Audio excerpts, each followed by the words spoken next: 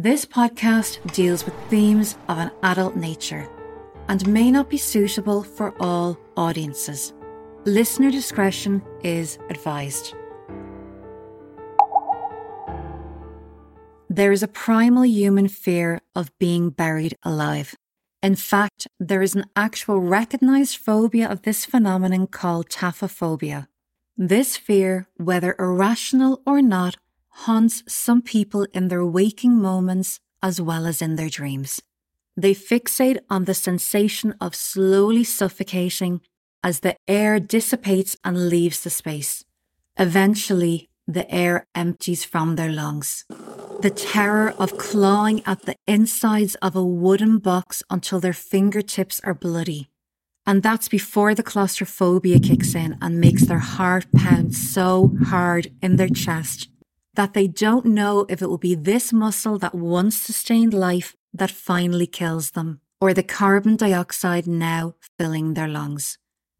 Modern medical advancements have made it so that the chances of premature burial or being buried alive for most people are minuscule. However, there are unfortunately cases of deliberate premature burial. Sometimes these cases are simply a method of murder employed by a killer either to absolve themselves of the task of getting up close and personal to their victim at the moment of death, and sometimes the perpetrator wants the victim to suffer intensely to satisfy their own sadism. Over the course of the next 2 episodes, I'm going to tell you the story of 2 remarkable yet unrelated cases, beginning with the extraordinary case of Barbara Mackle. I am your host, Rory Jane McCormick. The theme of this season is captivity, and this is Propensity, a true crime anthology podcast.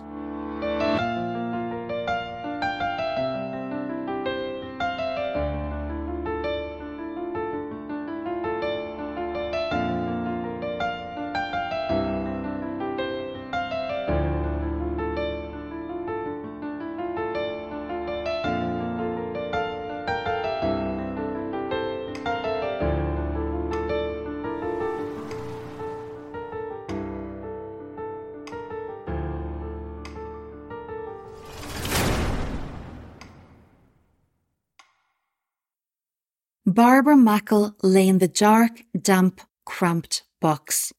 It had been her temporary home for almost 83 hours.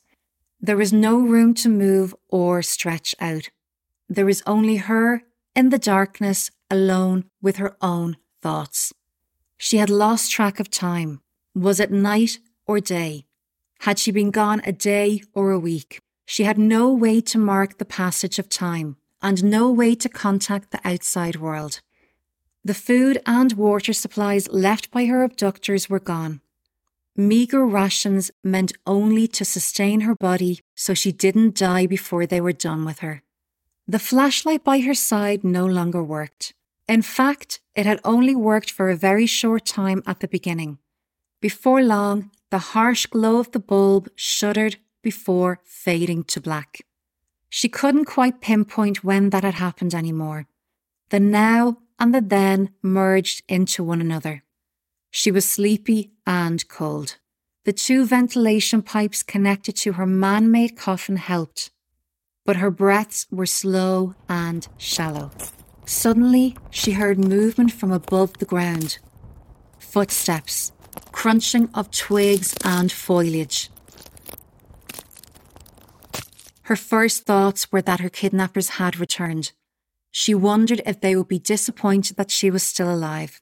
Had their plan been to kill her all along and escape with the ransom money? Her daddy would pay. She knew that he would do anything to get her back safely. The money wasn't the issue. It was what they planned to do to her. Would they leave her in the ground to rot, or had they planned another way to dispose of her? Then the thought struck her. What if it was someone else? What if it was someone who could help her? She began to pound her fists on the wooden lid above her. Bang, bang, bang. She started to call out, to make as much noise as possible. Eventually, the footsteps drew closer, and she heard activity above the ground. She heard stifled male voices and the sound of soil being moved. She waited in the darkness. There was nothing else she could do, not knowing what her fate would be once the men reached for her in the ground. Barbara Jane Mackle was born in 1948, the only daughter of Jane and Robert Mackle, a wealthy property developer and one of the owners of the Deltona Corporation. Her father Robert was born in 1912 and along with his two brothers Elliot and Frank Jr. built one of the largest real estate development empires in the United States. The Mackle Company was set up by Frank Mackle Sr. in 1908 in Jacksonville, Florida. When Frank Sr. died in 1937, the company was taken over by his three sons, Elliot, Frank Jr. and Robert. In the 1940s, the company worked on a US Navy project in Key West and built subdivisions around Miami. All three brothers were incredibly wealthy, which made them a target for those who wished to acquire some of this prosperity for themselves. On Tuesday, the 17th of December 1968, Marvin Gaye's I Heard It Through the Grapevine was the #1 song in the United States.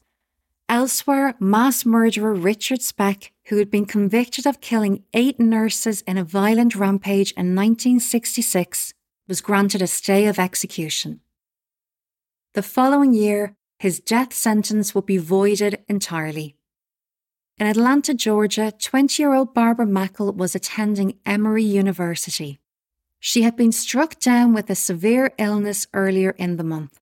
In early December, Barbara had begun to feel unwell, with chills, a fever, and muscle pain, leaving her in a weakened condition.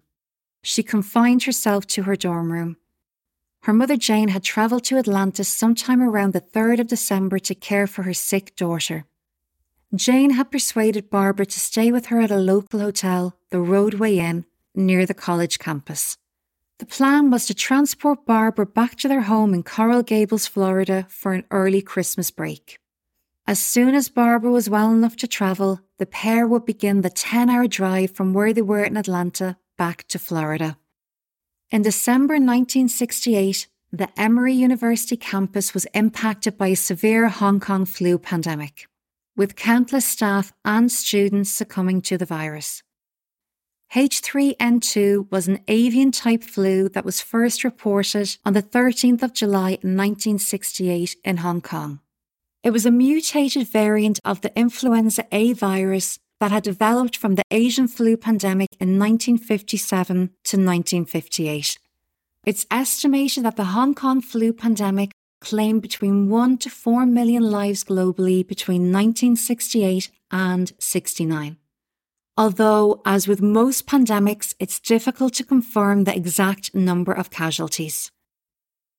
On Monday, the 16th of December, Barbara bid farewell to her boyfriend Stuart Hunt Woodward and settled in for the night. She got changed into a red and white nightgown and went to sleep. At approximately 3 a.m, Barbara and Jane were woken by a loud knock on the door.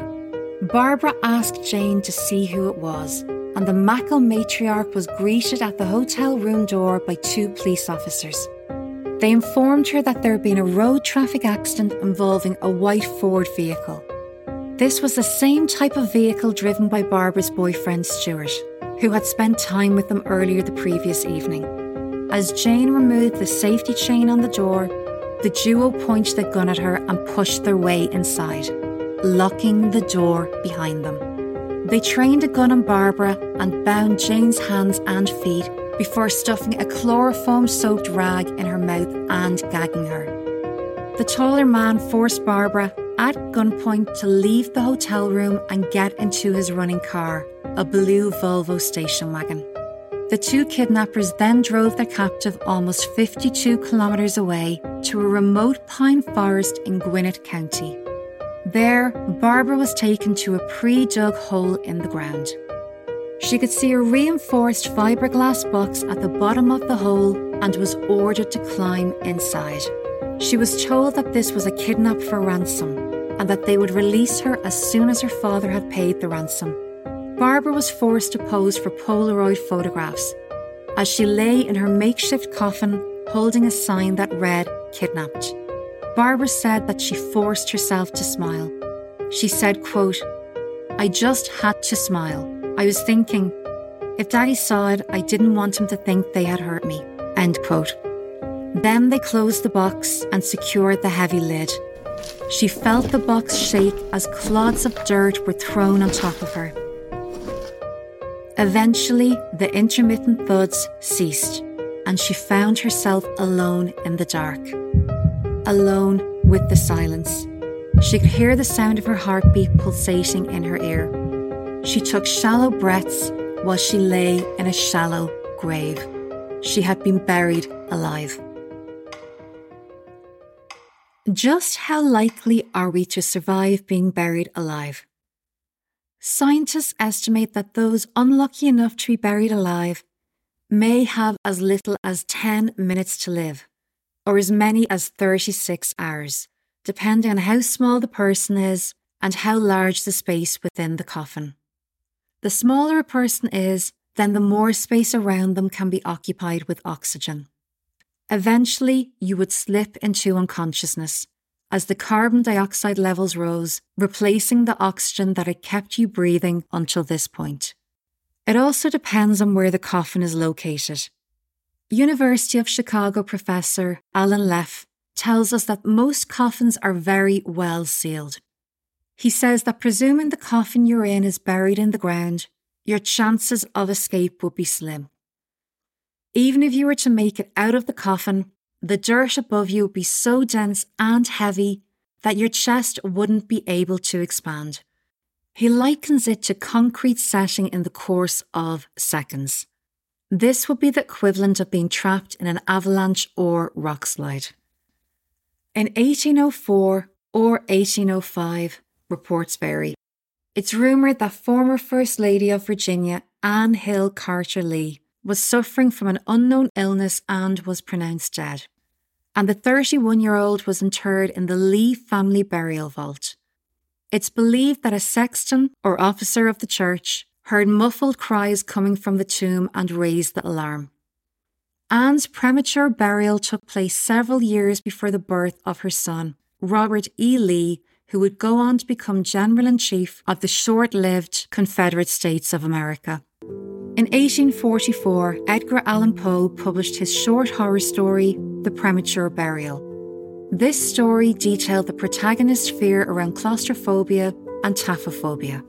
This increased public discourse on the topic, and various kinds of safety coffins were created to meet this newfound demand. Some of these safety coffins contained a cord attached to a bell located outside of the coffin, so that the interred person could signal that they were still alive to those outside. In 1915, Essie Dunbar, a 30-year-old woman from South Carolina, was declared dead after a severe epileptic seizure. Her funeral was delayed until the following day to await the arrival of Essie's sister, so that she could say her final goodbyes. When she did arrive, her sister had missed most of the ceremony and watched the final clods of dirt being dropped onto Essie's coffin. Upset at the prospect of never seeing her beloved sister again, Essie's sister demanded that they open the coffin so that she might say goodbye in person. When the lid of the coffin was removed, Essie reportedly sat upright, seemingly fully recovered. She would live for another 47 years, dying at the age of 77. Now back to the story. Meanwhile, back at the Roadway Inn, Jane had regained consciousness and freed herself. She got the attention of a hotel employee, and they got her to a phone that she could use to alert the police. The first call she made was to the local police. Her second was to her daughter's boyfriend, Stuart. Stuart called Barbara's father, Robert, to inform him of the abduction. Robert instructed Stuart to hang up and call the FBI, who promptly took over the investigation.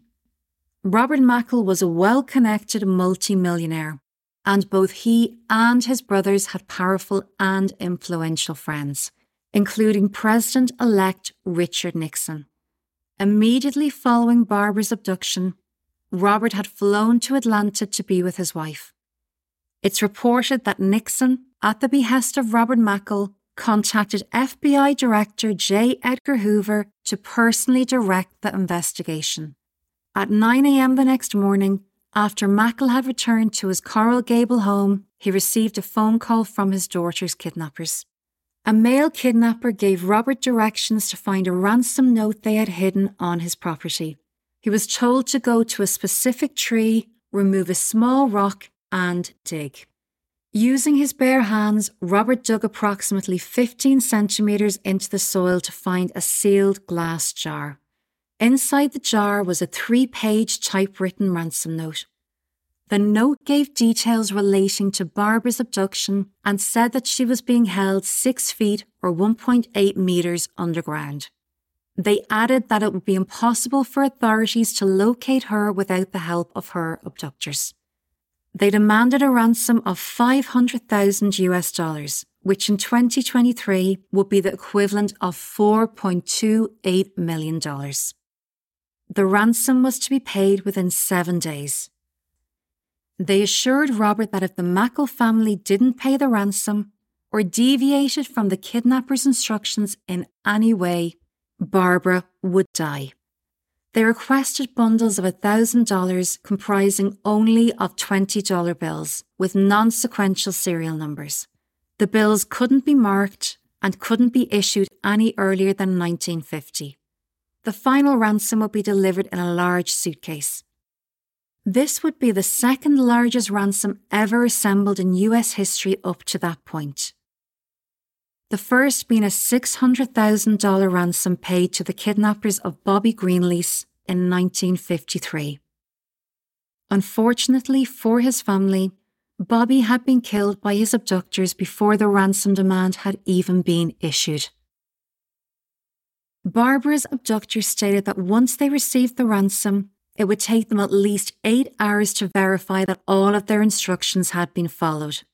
It was only after this point that they would give details of Barbara's whereabouts. In the ransom letter, they stipulated that all future communication would take place through the placement of classified ads in the personal section of major newspapers in the Miami area. They gave a script that should be included in these ads. The script read as follows: "Loved one, please come home. We will pay all expenses and meet you anywhere at any time. Your family." After these ads appeared, the kidnappers said that they would contact Robert with details of the ransom drop point. He was told that he would come alone in his car and that if he contacted authorities or failed to follow these instructions, both he and his daughter would be killed. The FBI advised the family to cooperate with all of the kidnappers' demands. They felt that cooperation would be the best course of action to ensure Barbara's safe return. Before long, an envelope arrived at the Mackle home. It contained a piece of Barbara's jewellery, along with a Polaroid photograph of Barbara lying in the box. She was holding a makeshift sign that read "Kidnapped." This served as proof of life. By Wednesday the 18th of December 1968, the ransom had been assembled, as per the instructions of the kidnappers. A group of 85 bank tellers worked diligently through the night to compile the ransom. Although reportedly only a handful actually knew the true reason that they were there. While the bills were not marked, the tellers had compiled a meticulous list of the serial number of every bill that passed through their fingers that night. Finally, Robert was instructed to drive alone in the early hours of the morning to a bridge approximately 4 miles from his home. At 4 a.m., Robert arrived at the bridge. As per the instructions, he followed the bridge to the tiny, undeveloped island of Fair Isle that it connected to. It was isolated, and there was little chance of being observed by witnesses. He placed the suitcase containing the money on a nearby seawall, as instructed, and drove away. A little after 6 a.m., Robert returned to the ransom drop-off point. He needed to know if the exchange had been successful. He was relieved to see that the suitcase was gone. presumably collected by the kidnappers.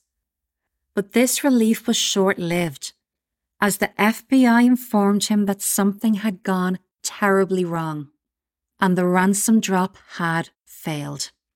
Authorities had been tracking the ransom operation from afar and had observed two suspects collecting the suitcase from where Robert had left it on the seawall. The two suspects escaped the island with the ransom money in a motorboat.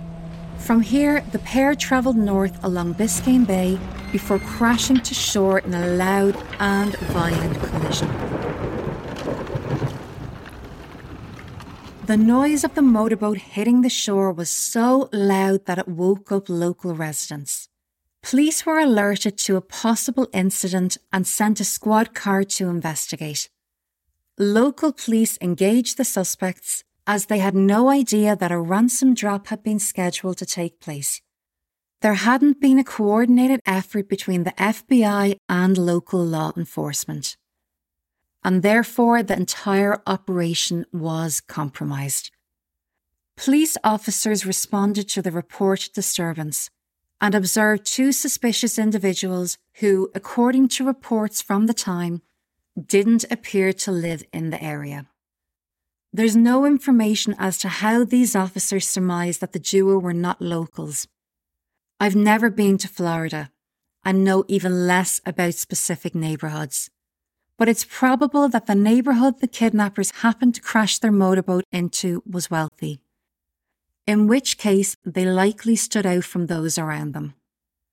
There's probably also an element of profiling here. Upon seeing the police, the suspects fled on foot, dispersing in different directions. There was a brief shootout between suspects and the police, although it's unclear as to who fired the first shots. No one was injured and both suspects escaped. In an unwelcome development for the kidnappers, to make their escape, they were forced to abandon the suitcase containing the ransom money that they had schemed so hard to get. When the FBI updated Robert of this development, he openly cried, convinced that the abductors would certainly kill Barbara in retaliation, just as they had promised. Robert was growing increasingly desperate. He begged the FBI to allow him to communicate with his daughter's abductors once again. They agreed. He placed another classified ad in the personal ads section of all of the major Miami newspapers, as he had done just days earlier. In this new message, Robert assured the abductors that he played no part in the situation with the local police that had tried to apprehend them. He assured them that he would do anything to ensure the safe return of his daughter. This tactic worked, likely because the abductors, when faced with the prospect of abandoning the ransom money or setting new terms, chose the latter. Soon, the abductors had contacted Robert with a new drop point for the ransom. This time, the money was to be left at the entrance to a property off a dirt road near the Tamiami Trail. At 1 a.m. on Friday the 20th of December, Robert made the ransom drop-off for the second time and waited for news of Barbara's fate. Almost 12 hours later, a little before 1 p.m., a switchboard operator at the Atlanta office of the FBI received a call from the kidnappers.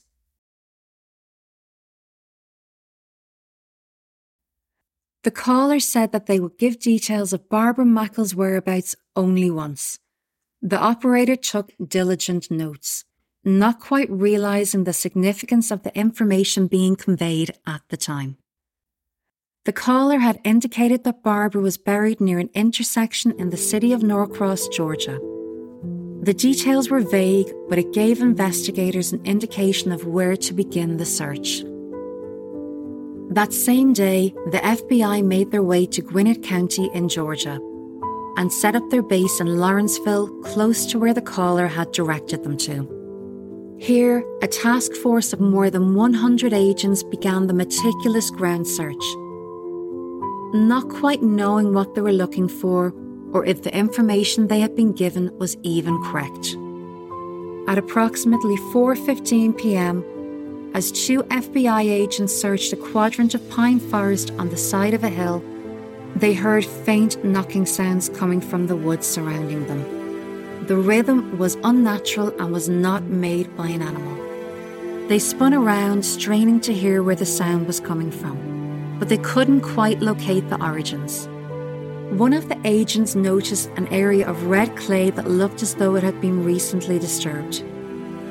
Upon closer inspection, they saw something protruding from the ground.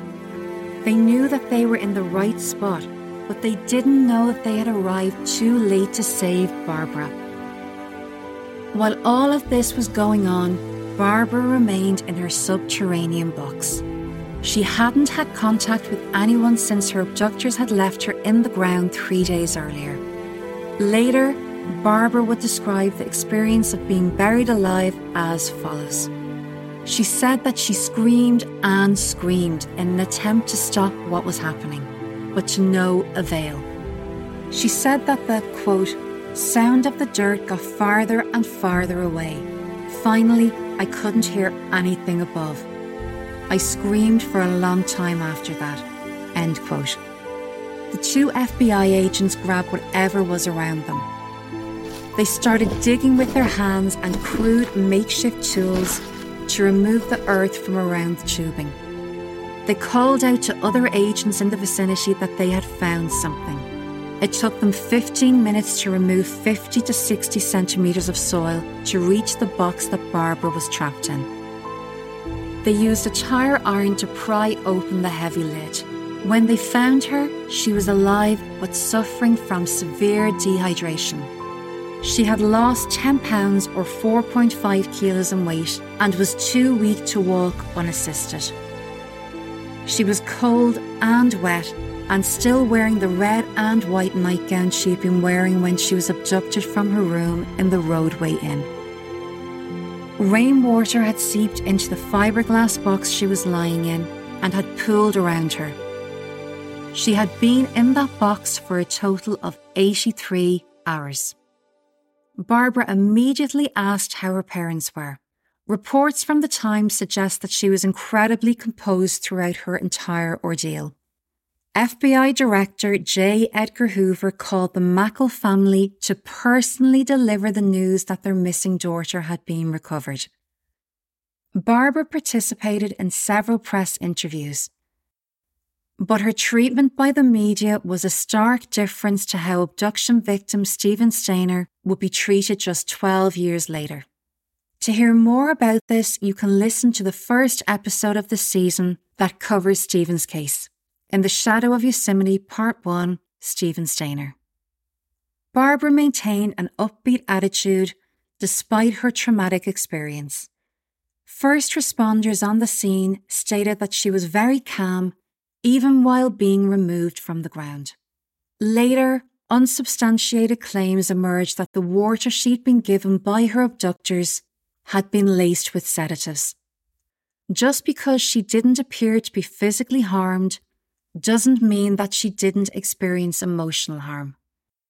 The true impact of her ordeal could take months or years to fully process. Barbara credited this positive attitude to her strong religious beliefs, as well as her unwavering belief that her parents would do whatever it took to have her safely returned to them. On Christmas Eve, 1968, just 1 week after her ordeal began, President-elect Richard Nixon visited the Mackles' home to wish them a happy Christmas. Once Barbara was safely reunited with her family, authorities focused their attention on her kidnappers. The failed drop-off actually provided authorities with some of the best leads about the suspects.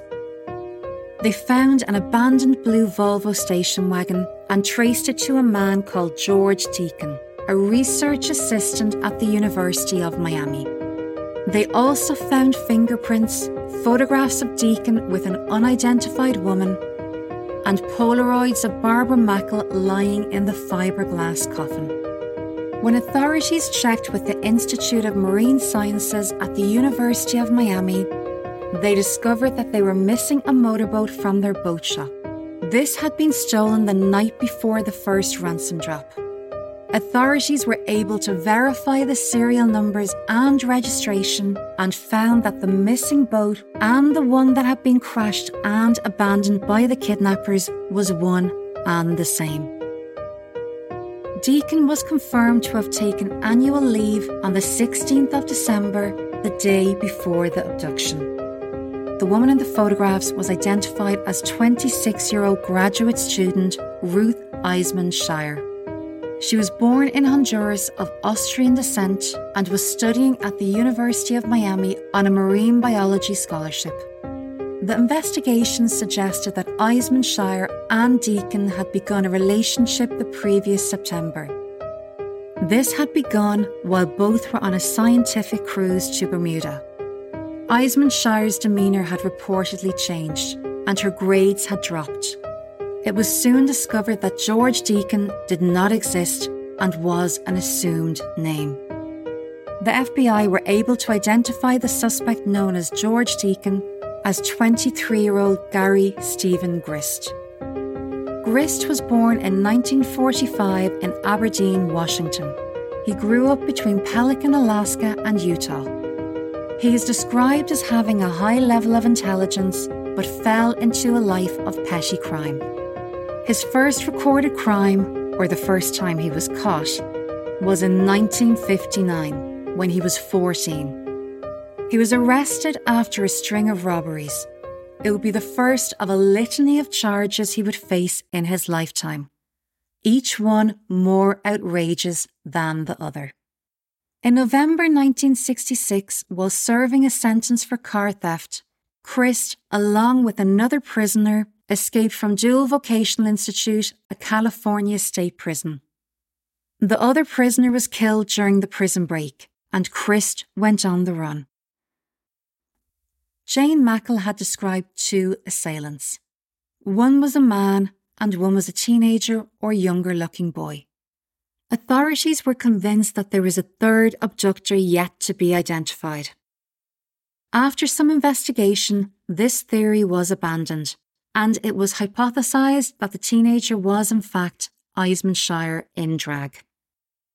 On the same day that Barbara was rescued, authorities also made a significant breakthrough in apprehending her abductor. They received a tip from the owner of a marine supply business in West Palm Beach that a suspicious customer had purchased a 16-foot or 4.9-metre boat in cash. What made the man suspicious of this customer was the manner in which he approached the sale. The customer asked for a boat with very detailed specifications, such as an 85-horsepower motor. He then took the boat on a test run and paid for the purchase in $20 bills. He handed the cash over and completed the sale without stepping off the boat. As soon as the transaction was complete, he sailed away in his new purchase, prompting the witness to contact the FBI. Later, authorities received reports of a suspicious man fitting Grist's description passing through the Okeechobee waterway. They plotted his projected route to Fort Myers and then likely onto the Gulf of Mexico. They were closing in on their suspect. They would eventually apprehend him in the early hours of the morning on the 22nd of December. He had been trying to evade authorities by hiding in the swamps around Hog Island, in murky water populated by alligators and poisonous snakes. They found a briefcase on his person containing $18,000 and a further $480,000 in a suitcase concealed in the hull of a rotting boat that had been abandoned on the island. Ruth Eisman Shire was harder to find. She and Grist had been separated in the days after the ransom had been collected. Unsurprisingly, Grist had taken the entire ransom haul for himself and had absconded, leaving Eisman Shire to fend for herself. She spent most of the next 3 months penniless and destitute. Authorities searched for the fugitive, and Eisman Shire was the very first woman to be placed on the FBI's 10 most wanted list. In March 1969, she was apprehended in Norman, Oklahoma. Taking inspiration from her former beau, she had been posing as an 18-year-old Donna Sue Willis and staying at a rooming house for college students. She had applied for a position as a nurse's aide at a psychiatric institution. As part of the application process, she agreed to be fingerprinted, not realising that these would be made available to the Oklahoma State Bureau of Investigation and the FBI. They quickly traced the fingerprints to those found on Christ's abandoned Volvo. Eisman Shire was openly remorseful and pled guilty straight away. This earned her the sympathy of the public, who felt that she had been misled by the more dominant Christ. She was sentenced to 7 years in prison and served a little less than 3 before being deported back to Honduras. She later married and disappeared into relative obscurity. In contrast, Christ was described as arrogant and unrepentant. He pleaded not guilty to all charges and went to trial. Portrayed as a highly intelligent man with a preoccupation for money and perceived power, Christ hated that he wasn't financially successful. It emerged that Christ had planned the abduction for a very long time. He had sought out a wealthy target who would have the mental fortitude to withstand the experience of being buried alive. Which is crazy to think about. Just the level of planning and premeditation here. Once he chose Barbara Mackle, he stalked her for months, documenting her movements and waiting to make his move. In May 1969, Christ was sentenced to life imprisonment for his kidnap for ransom scheme. He served only 10 years before being released on parole. He later obtained a medical license from a Caribbean medical school and was approved to practice in Indiana in 2001. By 2003, his medical license had been revoked, as he had failed to report a disciplinary action against him. In 2006, he was arrested again off the coast of Alabama in a chartered boat. He was carrying 31 pounds or 14 kilos of cocaine, along with several people who had paid to be illegally smuggled into the United States. He only served 4 years for these crimes. He was once again sent back to prison in 2012 when he left the country without permission, thus violating the terms of his release. His current whereabouts are unknown. He could literally be anywhere. Barbara Mackle went on to live a long and fulfilled life. She married her college boyfriend Stuart, and they went on to have 2 children together. The couple remained married until Stuart's death in 2013. In 1972, Barbara, along with the Miami Herald reporter Jean Miller, released a book detailing her experiences during her kidnapping. The book was titled 83 Hours Till Dawn. Several film and television projects were adapted from this book, and her experience inspired countless other stories. The 2011 film A Lonely Place to Die took inspiration from Barbara's experience and used this as a central plot point in the script. In the film, mountaineers hiking in the Scottish Highlands come across a young abducted girl buried alive in a ventilated chamber on the side of a mountain. The protagonists have to make a decision on what to do next, while the abductors pursue them through dangerous and isolated terrain. Once the book was released in 1972, Barbara declined to speak publicly about her ordeal. At the beginning of this episode, I mentioned that this would be the first of 2 similar but unrelated cases. Join me next time to hear the story of Stephanie Slater, a Birmingham-based estate agent who was abducted and held for ransom in a coffin by a deranged man who had killed before. He would go on to taunt police with his crimes and would certainly kill again if given the opportunity. This podcast was written, researched, produced, and narrated by me, Rory Jane McCormick. All episodes can be found on the episode page on propensitypod.com. please share this episode with anyone you think might enjoy it. It really does help to let people know about the podcast.